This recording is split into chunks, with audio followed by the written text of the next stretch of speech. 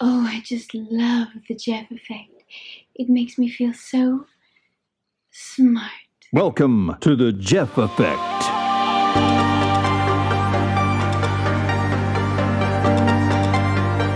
All right, welcome back to the Jeff Effect. We have been away from the microphone for a little over a week there, so it feels good to get back. You know, hey, we got an interesting conversation to have today, and it's a little bit overdue. In fact, I think it's a lot overdue. We're going to be talking about Bitcoin and cryptocurrency, and this is going to get some people mad. I mean, all right, let me ask you, Nigel, how do you think this is going to go? Well, boss, I think you're going to get some hate mail over this one. Yeah, I think so too. But look, here's the deal. This isn't a hate fest. I'm not going to get in here and talk about how the evils of cryptocurrency. That's not my job. That's not what I'm talking about. My job is to deliver real information and to kind of cut through the crap because we like to have brave conversations. So we're going to have a brave conversation about Bitcoin and cryptocurrencies and Facebook's Libra and economics in general. And so let's dive right into it. So you almost have to, whenever you start to have a conversation about something that everybody's, upset about for one reason or another, you need to start kind of, especially cryptocurrency, you feel like you need to start by complimenting the technology. Because the technology is really interesting, and there are some technology companies out there. Some people I know, some people I'm friends with, are doing some really interesting things with blockchain. But blockchain, forgive me. See, I don't know. There's a big range of people who listen to this podcast, from people who know a lot about a topic to know little about a topic to kind of a little bit familiar with a topic, and so I don't know where you are. So if I say some stuff that's too basic, forgive me. But we need to make sure everybody's on board with this right now. But blockchain is the underlying technology. It's a distributed technology system, which basically means nobody's in charge. The system takes care of itself, and it's a pretty cool thing. Let me talk about, before I talk about currencies, about money. Money is something I know a lot about. I'm kind of uniquely positioned to talk about this topic. Not only have I been around it for a very long time, I've got a strong background in economics. I've got a strong background in technology. I've been in technology my entire professional career. I've been around these things. I've seen the technology develop. So I'm kind of in a unique position to be able to talk about it clearly, hopefully. So if you're looking to get a little bit of information about it, I'm probably a good guy to come to. But the technology underneath it's pretty interesting. So what it does is it's like, I think of it this way. If you know technology at all, you know that there's something in the internet called DNS, domain name service, and that's how when you type in when you type in jeffeffect.com, the DNS is a distributed system. Every all over the internet, there's nodes that understand that when you type in jeffeffect.com that you're going to a specific IP address, and it channels and makes sure the traffic goes in the right direction. It's a distributed system. So it's if one DNS server, or even the DNS servers, for a major block of the internet, if they all go down or they all get somehow struck by lightning and they go offline, you may have a little bit of a lag as things get redirected, as traffic gets redirected, but it's not going to go down because there's a direct copy of the DNS, an authorized copy, literally thousands of places all over the world. So as a distributed system, it becomes more redundant. It becomes more redundant and more resilient. So we have fewer chances of having a problem with people finding the internet sites that they're actually looking for, and that's kind of what blockchain's about. A bunch of computers all over the world maintaining individualized records of transactions that are going on or things that are being processed tends to be more secure, and you hide them behind some very complex mathematics and very complex cryptographic algorithms. It's a very big word to mean that kind of coded funky math stuff that makes it hard to hack and hard to replicate. Not impossible to hack, not impossible to replicate, but hard. And it's so hard that there's probably not enough time to hack it or replicate it before the entire system has moved on and it's different again, so you'd have to be starting from scratch. So we're going to talk more about the security of the system later on, but it's really, really good for keeping track of things. And what will it be good for? Well, there's lots of security issues, just general information and data security things on the internet that this would be really, really good for. But there's also some interesting practical ideas that people have to use blockchain technology to solve a lot of inefficiencies or problems in their economy. Let me give you an example of that. If you've ever bought or sold your house, you know that you have an escrow company. And the escrow company, their whole job is to make sure the paperwork's all together. They do there's a title company does a title search to make sure that the person who's selling the property really does own the property. And then they check the history of, if there's any mechanics liens or any, liens against the property, so it can't have to be resolved before it can sell. They just check all the paperwork, right? And you pay them a lot of money to check all the paperwork. And then they have an insurance policy that basically says, okay, we've checked all the paperwork and our insurance policy for $1 million will pay out if we've made a mistake. So they're like basically a big insurance company. It's really kind of what they are. They're paper processors, insurance companies. Very vital. I'm not knocking the profession, and we all need them to make sure we don't have major, we have more trust and confidence in the real estate transactions when we make them. But it's a very expensive, very time-consuming process. And this is the type of thing that if the paperwork could be handled and digitized and processed through blockchain, it'd probably be a lot cheaper, a lot faster, and it would probably speed transactions along the way. So cheaper, faster, safer, more secure, no room for human error. Sounds like a good application for me. Something else, picture this, fractional ownership of anything. Like right now you own stocks, right? If you in your investment portfolio, you might own stocks or bonds. And basically when you own a stock, you own a piece of a company, right? So if a company has, 100 million shares issued and you own a share, you own 1/100 millionth of that company. It's an investment in that company is part ownership of that company, at least theoretically. Some stocks out there are doing some funky things. We'll talk about that some other time, no doubt. But imagine that's a very expensive process for a company to go public, to issue stock, and to track stock transactions. I mean, if I own 10 shares of say IBM, well, that's a bad example. I wouldn't buy IBM today. Say what? Let's say I owned 10 shares of Shopify, which is doing very, very well. And I want to sell that. I have to use a service. And it's not very expensive these days because it's all done electronically, but I have to pay like $7 or $9 for the transaction. And it's a very complex process, gone through market makers and brokers to go through the major markets to allow me to sell my 10 shares of Shopify to you. And you want to buy them from me, and this is the process we have to go through. And then 3 days later, the whole market clears, and the money comes to me, and the stock shares go to you, and it's registered with the company, Shopify, and yada, yada, yada. Well, imagine if that was being conducted over the blockchain. We wouldn't need all the intermediary people. If for transactions, for small transactions that are a few dozens or hundreds or even maybe a few thousands of shares, you could conduct transactions over the blockchain and transfer ownership, and there'd be a permanent log and a theoretically permanent log, to keep and manage those transactions for you. So these are just a couple of examples, but even now, so because all that would be so much more efficient and so much cleaner, right? Imagine you could apply fractional ownership easily to just about anything. You could have a fractional ownership of a building. You could have a fractional ownership of equipment. You could have fractional ownership of just about anything because you'd have a blockchain set up to accurately measure and manage who owns their shares and how much they own. And it'd be something that everybody had access to, complete transparency. Everybody could see it. Everybody would understand who owns what. So these are a couple, and there's lots of other applications I can imagine that where blockchain really has a lot of value, potentially for us going forward, to remove a lot of cost, time, and friction from transactions. And that just, I'm an economist at heart. That makes everything so much better.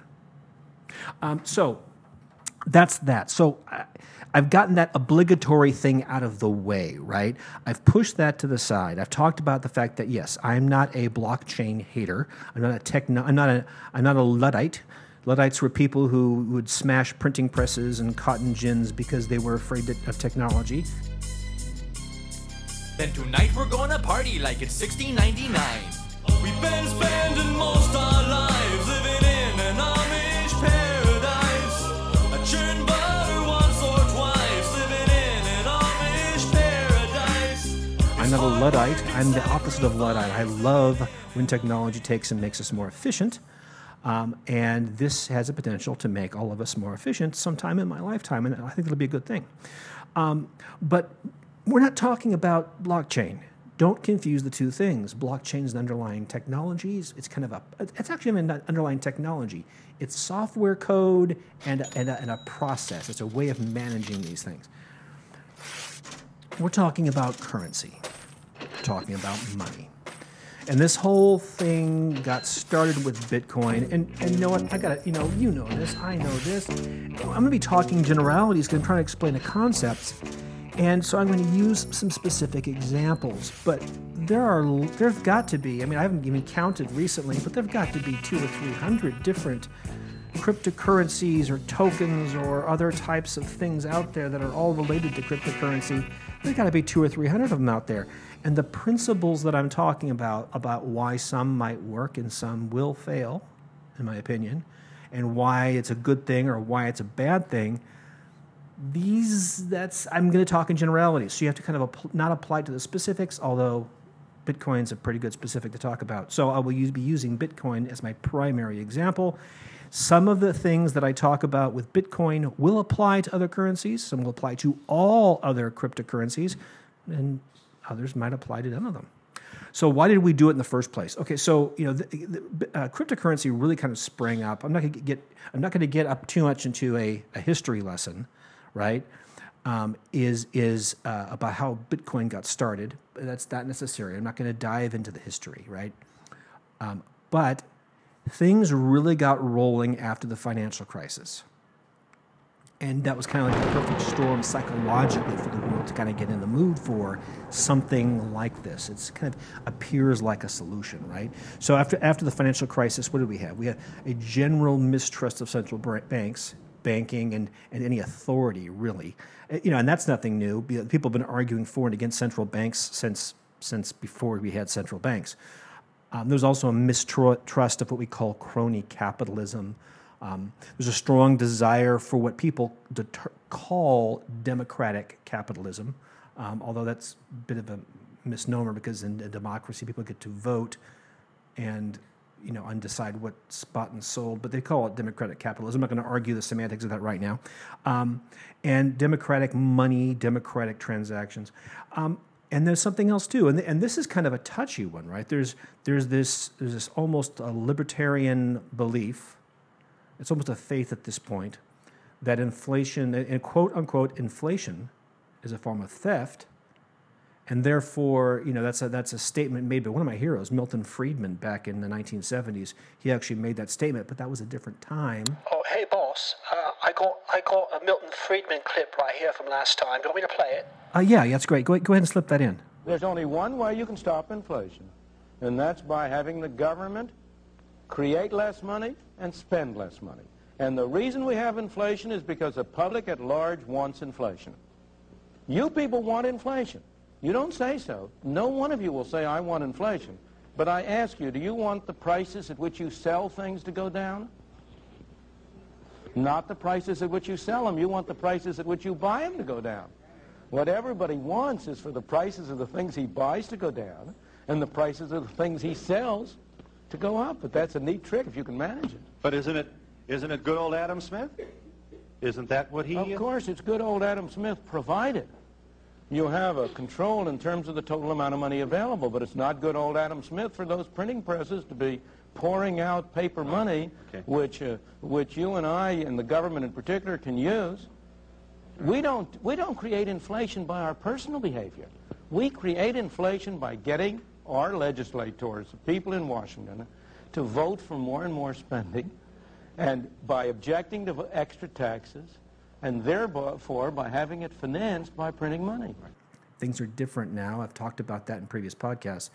But the fact that the currency is most of the industrialized world, most of the modern world is walking around with currencies that have kind of a target inflation rate. They actually try to make sure there's always a little bit of inflation every year. And I've talked about that before as well, too.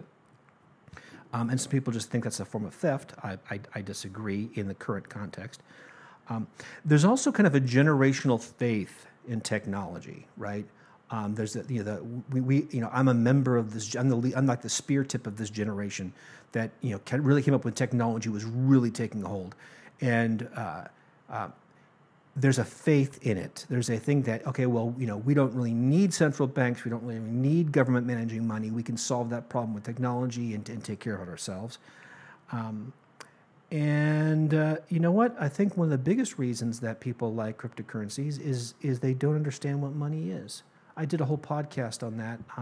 I'll try to link to it in the notes later on.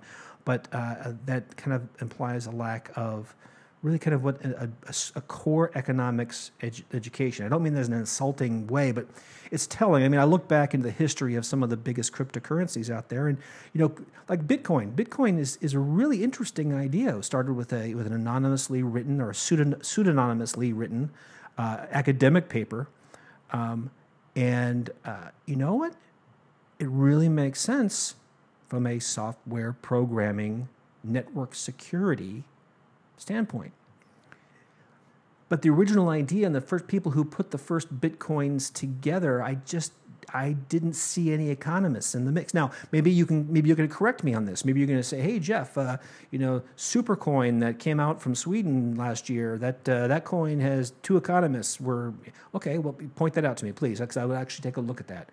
But most of the Bitcoins that most of the cryptocurrencies I've looked at, the people who've created them, there weren't any economists on the team, and because I have to think that if they had a couple of good economists on the team, they would have set this up a little bit differently. The potential pitfalls would have been a little bit more evident. They've been a little bit easier to see. So that's why we did it, all right? But here's the thing.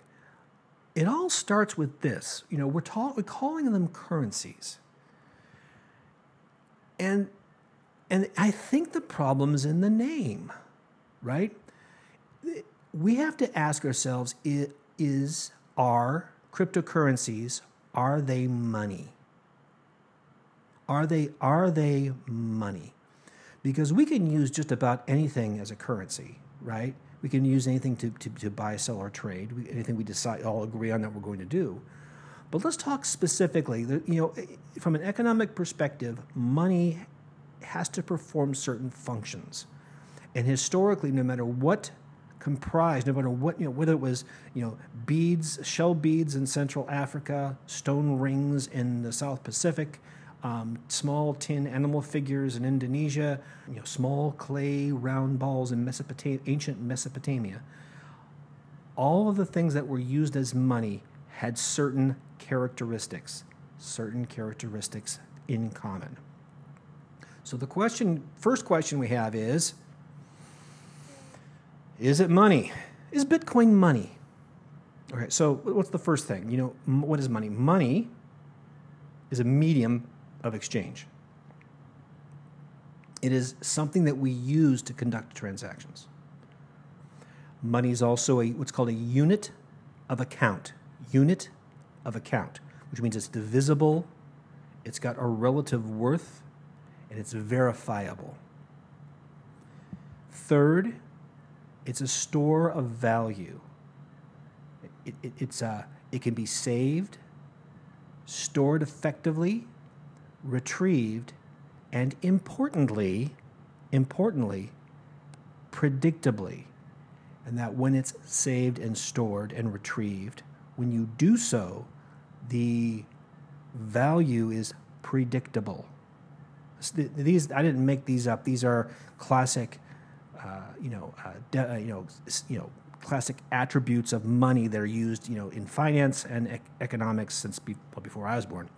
I say it has one more. I have a personal. This is me adding something onto it. Something I've been saying for a long time is that money is a communication of value, and that without an exchange of money, whatever you define money to be, you are not communicating you're not communicating the value, and there's an important distinction there. I should do an entire podcast on that because I think it's pretty freaking cool. It tells you why a lot of the problems we have with redistribution programs. All right. So, medium of exchange, unit of account, store of value.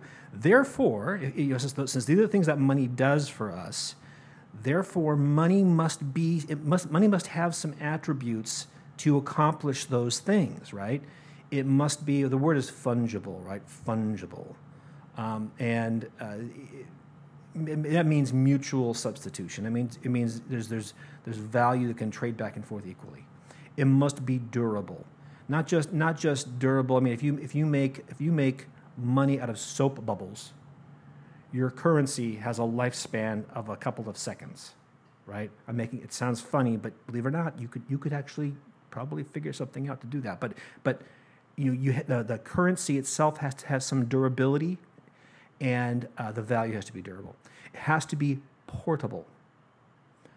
Portable. Now, this is something that's made other currencies fail throughout history, because it couldn't be moved, right? It couldn't be transported to make transactions properly.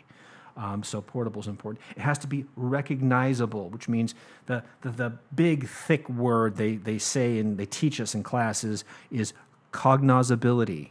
All right, I'm probably even pronouncing that wrong, but cognizability. And it's something that you can recognizable and be aware. Let me give you an example of that. You're standing on a street corner on New York and you want to hail a cab. You stick a couple of 20s in your hand and you hold them in the air. The guy can be 3 blocks up and he knows what you're holding, right? He knows what it is. It's recognizable. He knows it's money. He probably knows how much it is, right? And again, importantly, because that's the whole store of value thing, it must be stable. It must have stable value. And if you're kind of a Bitcoin fan, you probably know where I'm going on that one. So the first thing, first question there is medium of exchange. Can you buy things? And specifically, you can buy some things with money, but can you buy things with Bitcoin? And everybody will tell you yes. I'm telling you no. Now, I guess this is demonstrably not true. I mean, you can take and go online and conduct a private transaction with somebody and send him Bitcoin in exchange for him sending you something, hopefully legal. But you can't go to the supermarket and buy something in Bitcoin. And here's something else too. I actually did this. As an experiment, I gave a presentation to the economics department at university in the Midwest, and I think I had that list here. 1, 2, 3, 4, 5, 6. I actually sampled 16 websites that claimed that they accepted Bitcoin, and I walked through the transaction process. And let me tell you what's going on. None of the companies really accepted Bitcoin. If you selected that you wanted to pay with Bitcoin, an intermediary, a modal window would pop up, and it's basically like PayPal, right? It became like paying with PayPal because a third-party service that does nothing but handle transactions at Bitcoin jumped in the game and actually accepted your Bitcoin and paid the vendor in U.S. currency. That's what was really happening behind it. So were you buying something? Say you were, one of the people at the time, Overstock.com, made a big splash about it and did a big press release. I think it was more press release than actual technology. Big press release that they're not accepting Bitcoin. Woohoo! And so I went and tried their service, and it was very much like that. Overstock never accepted the Bitcoin. Basically, we invented the internet to remove middlemen. And, anybody who's accepting that I've experienced, now maybe there's somebody out here who's not doing that, let me know. But every major retailer, every major business out there is using an intermediary to take and do the conversion for them, and there's very, very good reasons for that, because they're not set up to handle Bitcoin. In fact, if they could, there's actually some question of whether or not it's legal for them to do so. But when they report their transactions, they can't report, to their stockholders that how many sales they had in Bitcoin. But they can take and report in U.S. dollars, so they have to make sure they only receive U.S. dollars. So it was handled very much like a foreign exchange. So they never accepted the Bitcoin. A third-party broker, if you will, got in the middle of the transaction, became a middleman, took a cut of the action, and you got your merchandise and felt good about your purchase with Bitcoin. But Overstock.com got good old U.S. cash. And that's how everybody's doing it. So I'm saying you can't buy anything with Bitcoin, not really. I walked through this process also with Newegg. This is actually, I got to be fair, this was actually, more than a year ago. I did a sample and did some screen captures. I was trying to show somebody what I was talking about with this. I've been having this conversation so many times. It's good I'm putting down a podcast, because I've actually did a screen grabs as I walked through it to show people what the process looked like, and I did it with Newegg. But ultimately, there's all the disclaimers that are there, and that letting you know that your payment method, and that you have 15 minutes to do your transaction, and that something's going to happen on your end, and then the transaction has to be authenticated. And if you're into Bitcoin, you know how that works. When a transaction that two people are going into, a bunch of other people do a lot of math to make that transaction close, and they get a little cut as well. So there's a lot of middlemen that are injected into any Bitcoin transaction. That's how the thing was set up, and they just Newegg wasn't getting any money from any real Bitcoin. Anyway, so moving on. The next question is is it even legal? We reflexively say, well, there's a cryptocurrency and hedge investment at the commodities exchange in Chicago. It's there. And so obviously Bitcoin is legal, obviously, because everybody knows it's there. The major websites, financial websites track the price of Bitcoin and all that stuff. And so it's got to be legal. But you know what? The answer is kind of maybe.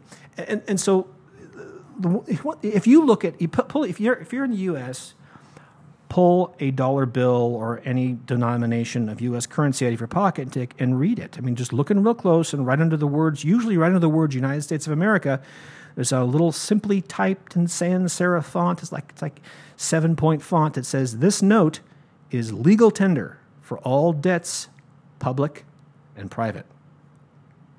So by law, right, you have to, if you're in the United States, you have to accept U.S. currency. It's literally the law, right? And so we know that's legal. But there's no law authorizing that you have to take Bitcoin. There probably won't be. And you say, well, I don't care about that. It's a federal government, down with the man. Well, good for you. But I'm telling you that there are some countries in the world where the use of cryptocurrencies is still illegal. There's no question about that. So, is it even legal? I don't know the answer to that question, but I can tell you this. It was ruled, the Securities and Exchange Commission took a look at Bitcoin. And the only reason they haven't taken any action against it is they said it's not money. They say, Securities and Exchange Commission, they say it's a shadow investment. It's a derivative investment of some sort, although nobody can really tell anybody what it's a derivative of, that it is a security.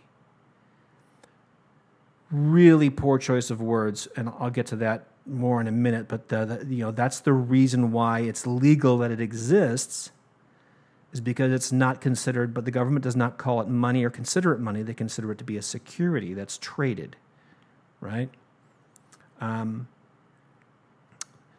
What else?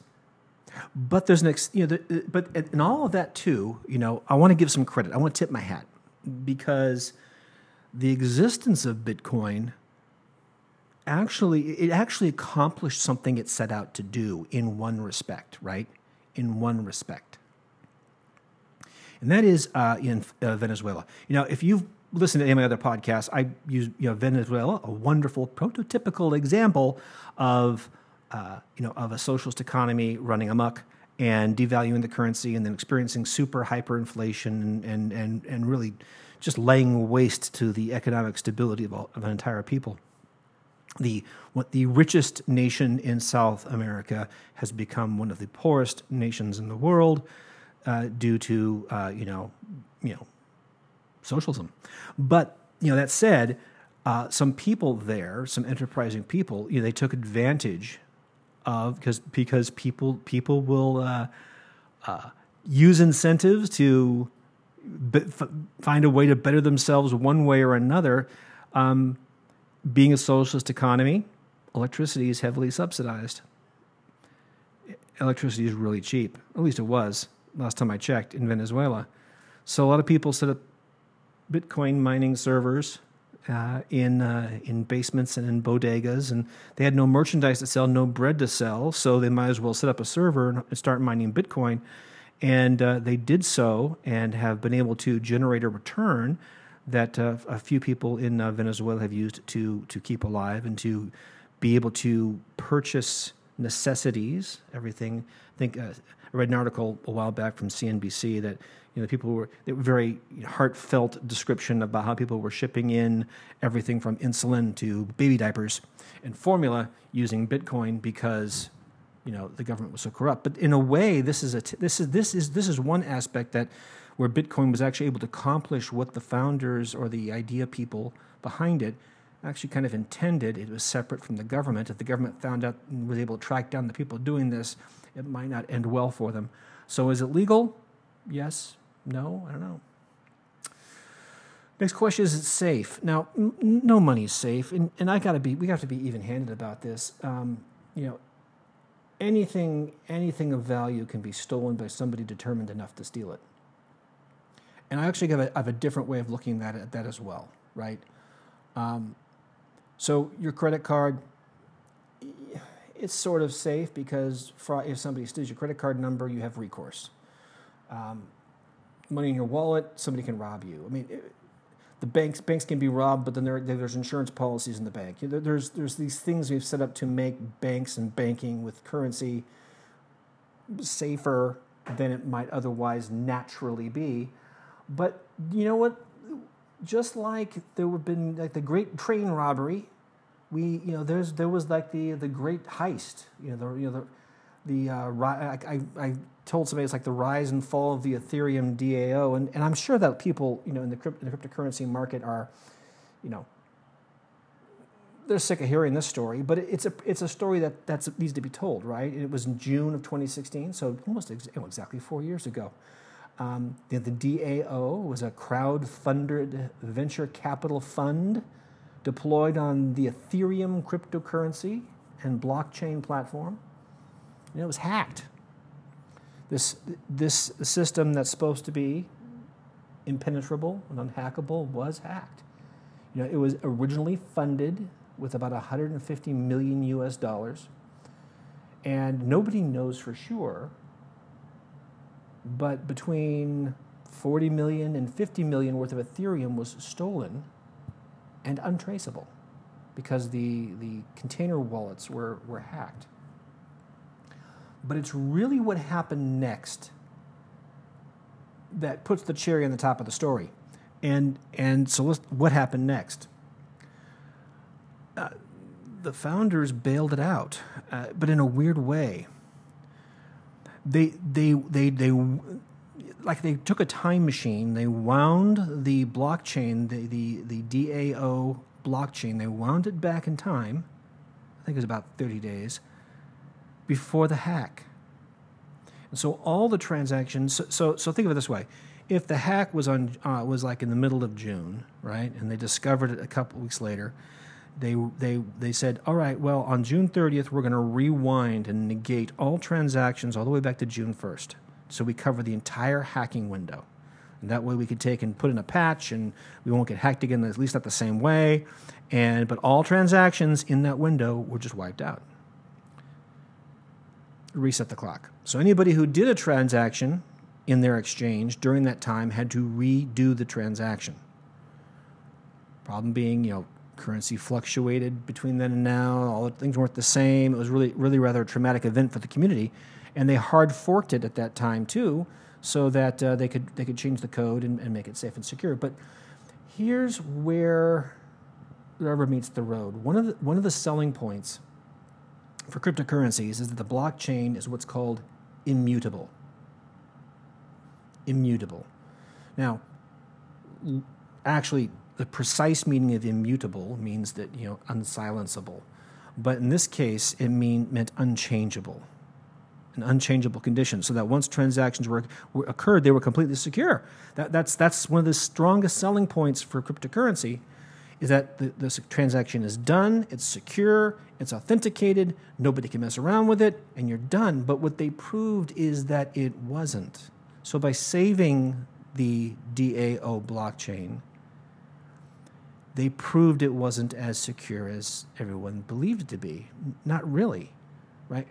And I'm going to extend upon that point, because a blockchain, yes, all you computer science guys out there, you deep computer science and crypto guys out there, you are screaming at your headphones right now, or you're getting ready to write me nasty tweets, because you think I'm just dead wrong. You think that the cryptographic security behind your favorite blockchain is so impenetrable that it would take, that you'll say something like this to me. You'll say it would take 1 million supercomputers 1 million years to crack the code, and everything would simply have moved on by then. That's what you say. That's what these guys say to me all the time. And I'm telling you, you're wrong. And here's the simple truth of it, right? Any computer system can be hacked, compromised, and accessed. Any system. The only thing that's required for it to happen is for the economics of that to exceed the costs. I dare you to say that again. Any computer system can be hacked. The only thing that's required for it to happen is for the economics of that to exceed the costs.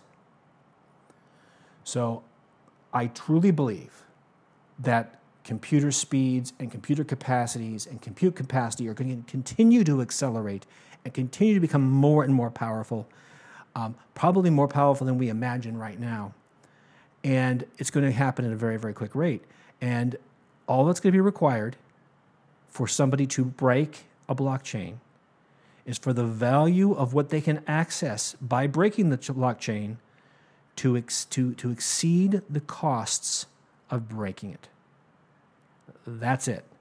It's an economic principle. It's an economic principle that has served mankind for more than 10,000 years, right? If the incentive is strong enough, somebody will devise a path. Any system made by man can be broken by man, provided with the correct incentives. I will be happy to debate that at length with anybody who disagrees. All right, so there's something else that particular DAO Ethereum bailout, we'll call it, the heist bailout, proved, is that decentralization was not achieved. The core developers came to the rescue. The distributed system did not solve the problem. The core developers came back in and rehacked their own system. The core developers solved the problem. And they were saving their company. And so, the security and the immutability, if you will, of their system, to them, was less valuable than the company that they were saving. Right? All right. That's it. That's true. All right.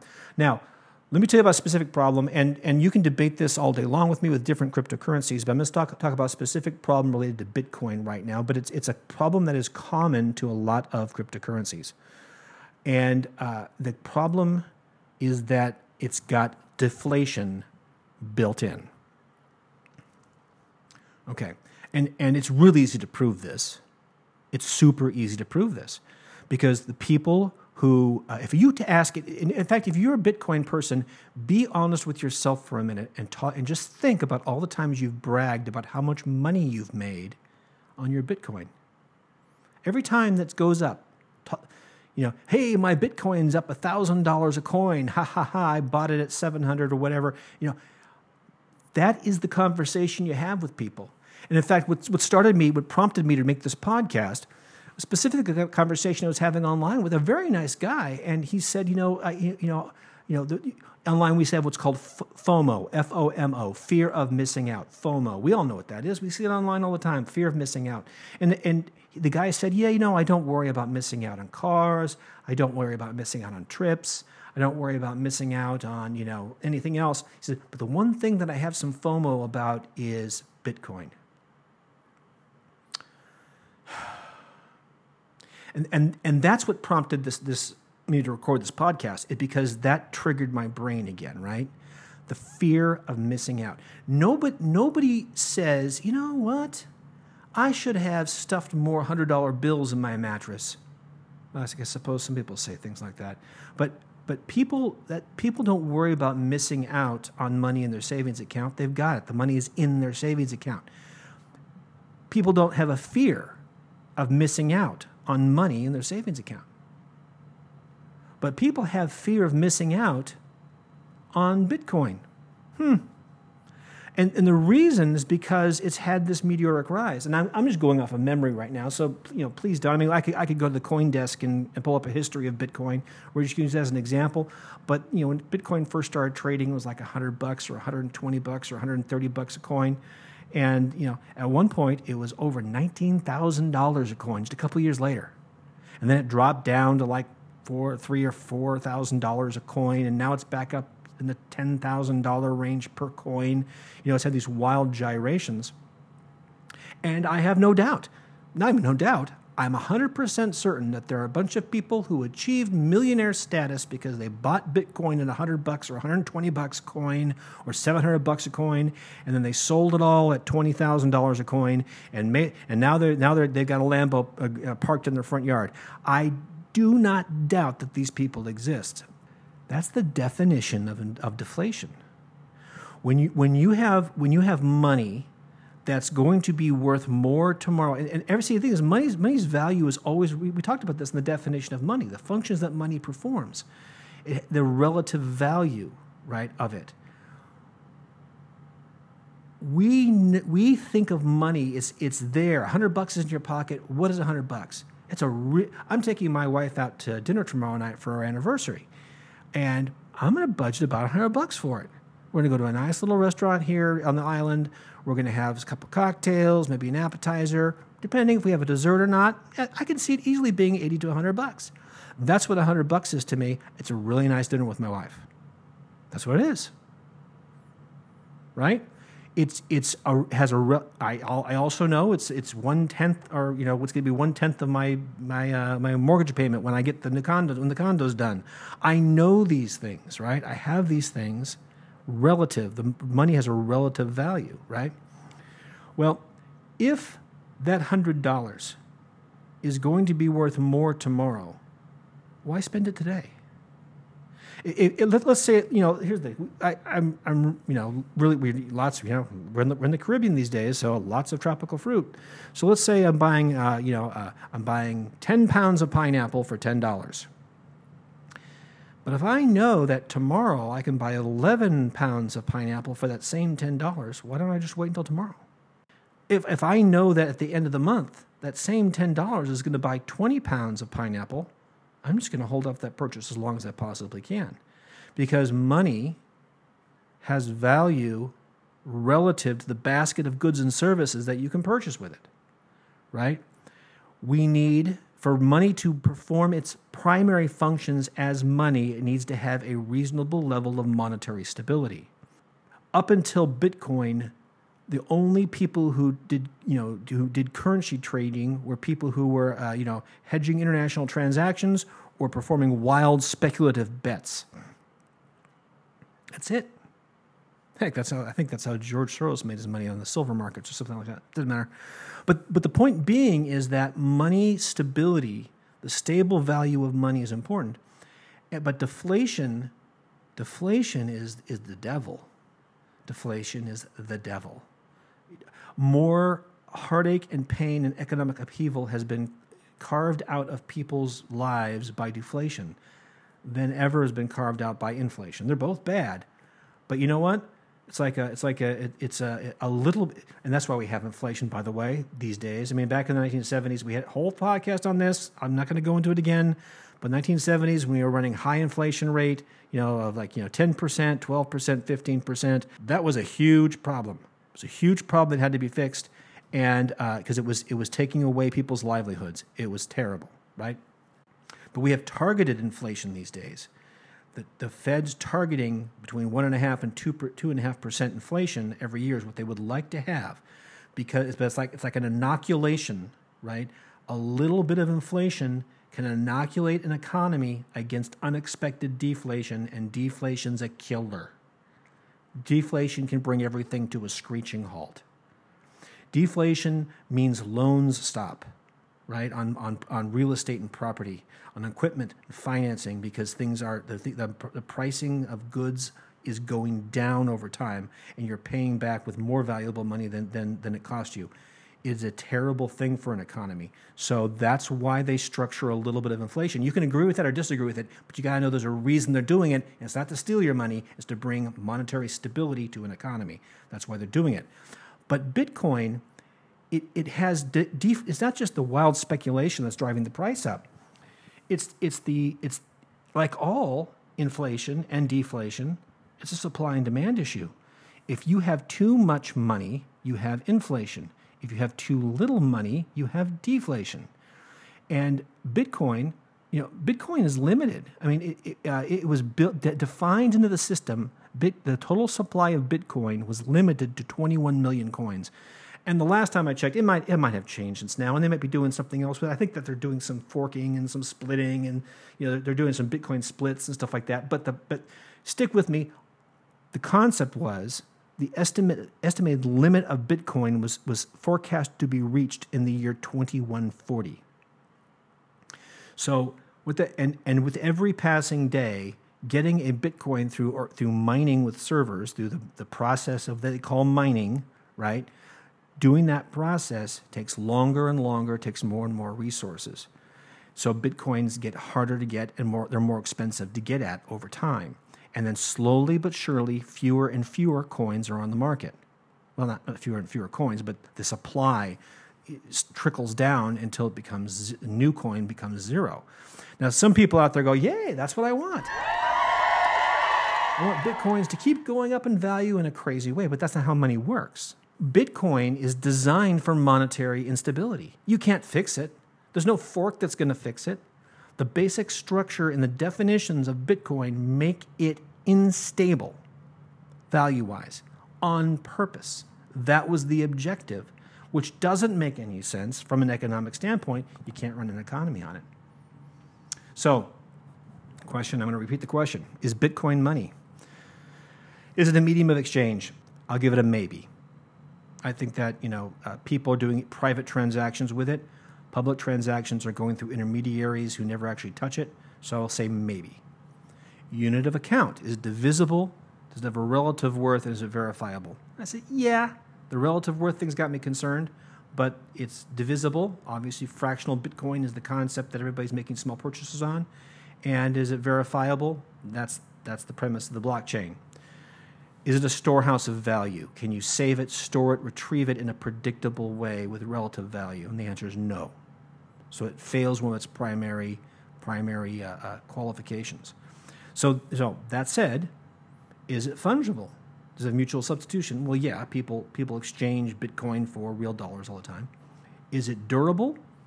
Maybe. We'll see. There's no way to know right now. Is it portable? This is cool. Yes, it is. It's based in that respect. It's a digital. It's as portable as your credit card. You carry your Bitcoin wallet through an application on your smartphone if you want to. And I pay for things with my smartphone via PayPal or via my credit cards by tapping some things. I can do the same thing with Bitcoin. So Bitcoin, cryptocurrencies, they get portability. Is it recognizable? Maybe. I mean, a lot of the modern world's heard of it. Most people don't know what it is. I'm trying to clear that up a little bit, but maybe. Finally, is it stable? The answer is no.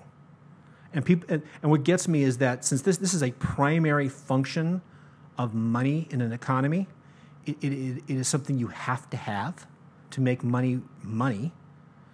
And people brag about how unstable it is. The brag point, the cool factor, is how unstable the currency is. Let that just sink into your brain for a little bit. Stable currency has been the objective for hundreds of years, and Bitcoin's on the scene now, and everybody who owns Bitcoin wants more instability. They want the price to go up because they feel that they're getting rich. Maybe they are. It's not money, though. All right, there's some other technical things. I got a list of bullet points here of technical tidbits, but nobody wants to hear those. If you want to hear the technical tidbits about, how the assumption, there's some assumptions built into the code that I think are in error, shoot me a note. Happy to go over it. Just a couple things. Let's talk about one more thing that's kind of cool because it's kind of more recent, because it started happening last year at this time. Let's talk about Facebook's Libra. It's a little bit different. He's calling it cryptocurrency. It ain't really. Mark Zuckerberg's going to be mad at me about this one. All right. So Facebook's Libra. It was formally announced in June of 2019. Last year. I'm recording this in June of 2020. It's not really an open system. Facebook created the Libra Association, which was supposed to be this affiliation of other businesses and companies that wanted to participate in it, to join, to contribute technology and to be part of the whole deal. But PayPal didn't like what they were doing, and they left the Libra Association in October. And then just a couple weeks later, the same month, still in October, eBay left, MasterCard left, Visa, Stripe, Mercado Pago, I think is a Hispanic nation payment gateway, and Booking Holdings. They all left by the end of October. So why? What's the difference? Well, this isn't really a cryptocurrency. I think of it differently. Think of Facebook Libra like poker chips. No, not casino chips. Have you ever been to Vegas or Atlantic City? You get they have these ornate chips, right? So let's talk about those things. So why, have you ever wondered why when you go to gamble, they take your cash, they shove it down, literally shove it down a hole, and then give you a stack of chips? Lots of reasons for this. The first thing, it takes away, in the dimly lit and alcohol, filled rooms of the casino, people aren't going to slip you funny money. It's easier to see, to lay it out and to count it, get it all organized and to put chips. The chips are strongly color-coded so that they're very easy for, casino bosses and dealers to see quickly and recognize quickly. That's true. But there's something else too. There's something in the psychology of it. If you're throwing down, Andrew Jackson's on the blackjack table, dude, you're sitting there listening to the Rat Pack on the speaker. You got an Elvis impersonator on the stage next door, and they're serving you some free cheap cocktails where you sit. But you're still throwing down some Andrew Jackson's. You feel that there's a psychological thing of payment, of that you're actually paying for something. By taking the and swapping the currency for these plastic chips, as high quality and heavy as they may be, it's a psychological shift in the human brain. There's some scientific studies that back that up, but roll with me on this for the minute. And people are more willing to, they've tested this. If people gambling will gamble more and feel less bad about losing if they were gambling with chips than if they were gambling with money. If you give somebody, $100 worth of chips and $100 in bills, and you put them at gambling tables, the people who have the $100 in bills will gamble a little bit and then shove the money in their pocket. The people with $100 worth of chips will keep gambling until the money's gone. It's a psychological thing, right? So there was that. Then, several years ago, the whole gift card thing came out, and it quickly became apparent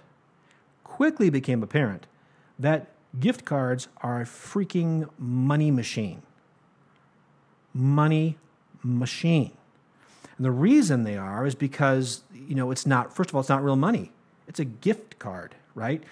People protect money. It's the same psychological format. You're changing real money for fake money, right? Changing real money for fake money.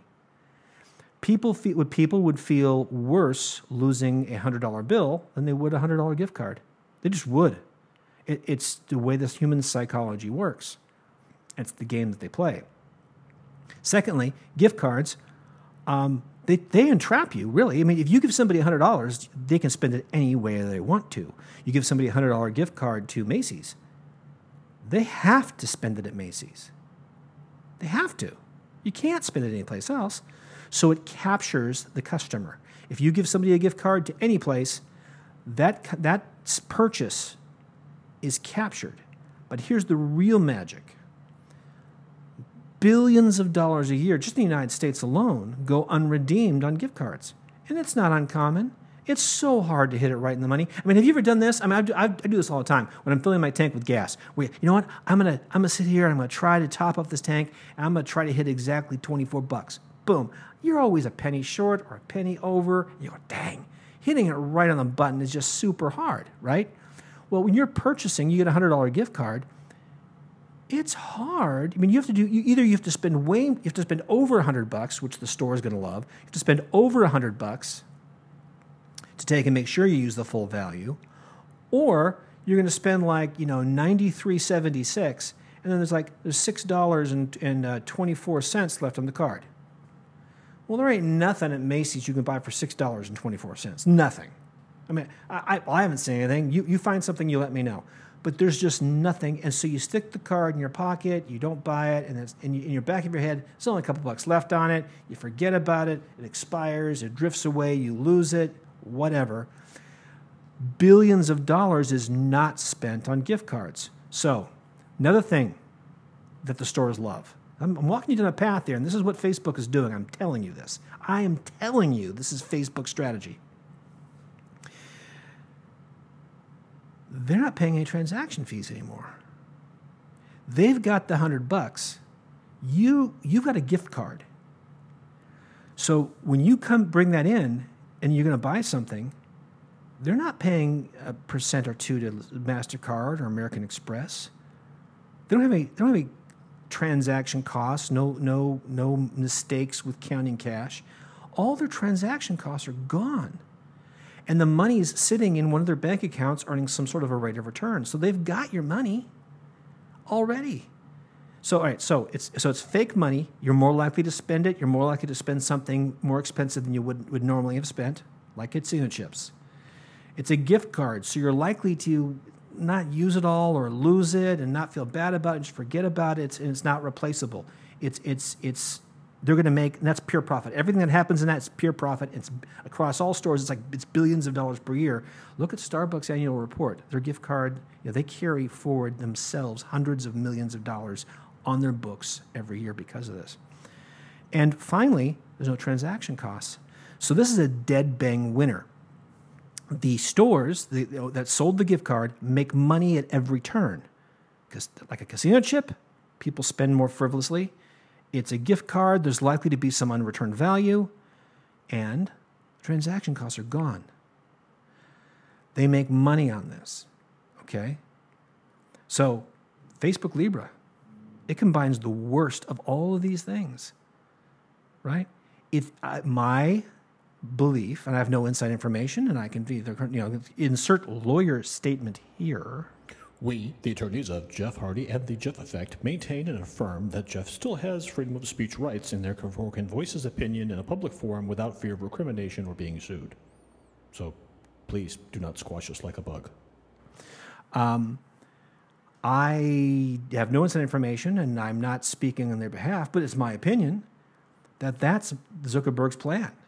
He wants this particular Facebook Libra coin because he knows it's free money. If they can get people doing it, he's got the coding guys to make it. If they can make it work, they're going to make money every which way it flows. They have no interest in a free and open transaction system. They want to captivate the economy. They want to captivate your economy. So it's kind of the opposite of what gave birth, in my opinion, to the Bitcoin movement. Anyway, this has gone on way too long. Listen, so this is the story. I'm going to call this part one. I'm going to call this part one of my cryptocurrency series, and I hope there's a part two. But the part two depends upon the people in the cryptocurrency and Bitcoin community. I'm going to post online and see if I can get somebody with some clout and to come and argue. I'm going to tell them to listen to this podcast, and then I'm going to invite them to argue with me on another podcast. If I'm wrong, they'll shake me down. If I'm right, well, they just might not show up. We'll see. All right, folks, that is it. Again, way too long on this podcast, but I hope you've enjoyed it, and I hope you learned something about Bitcoin. And I look forward to talking to you all again soon. In the meantime, do me a favor, just do me a little favor. I work really hard on these things, and I care deeply. All I ask is that you take a few moments, take like 37 and a half seconds, and share, leave a quick review. Tell somebody else that you like the Jeff Effect and that Jeff says something smart occasionally from time to time and that they should listen to at least one. And then we'll just call this whole thing even and go from there. Thanks. Bye for now, folks.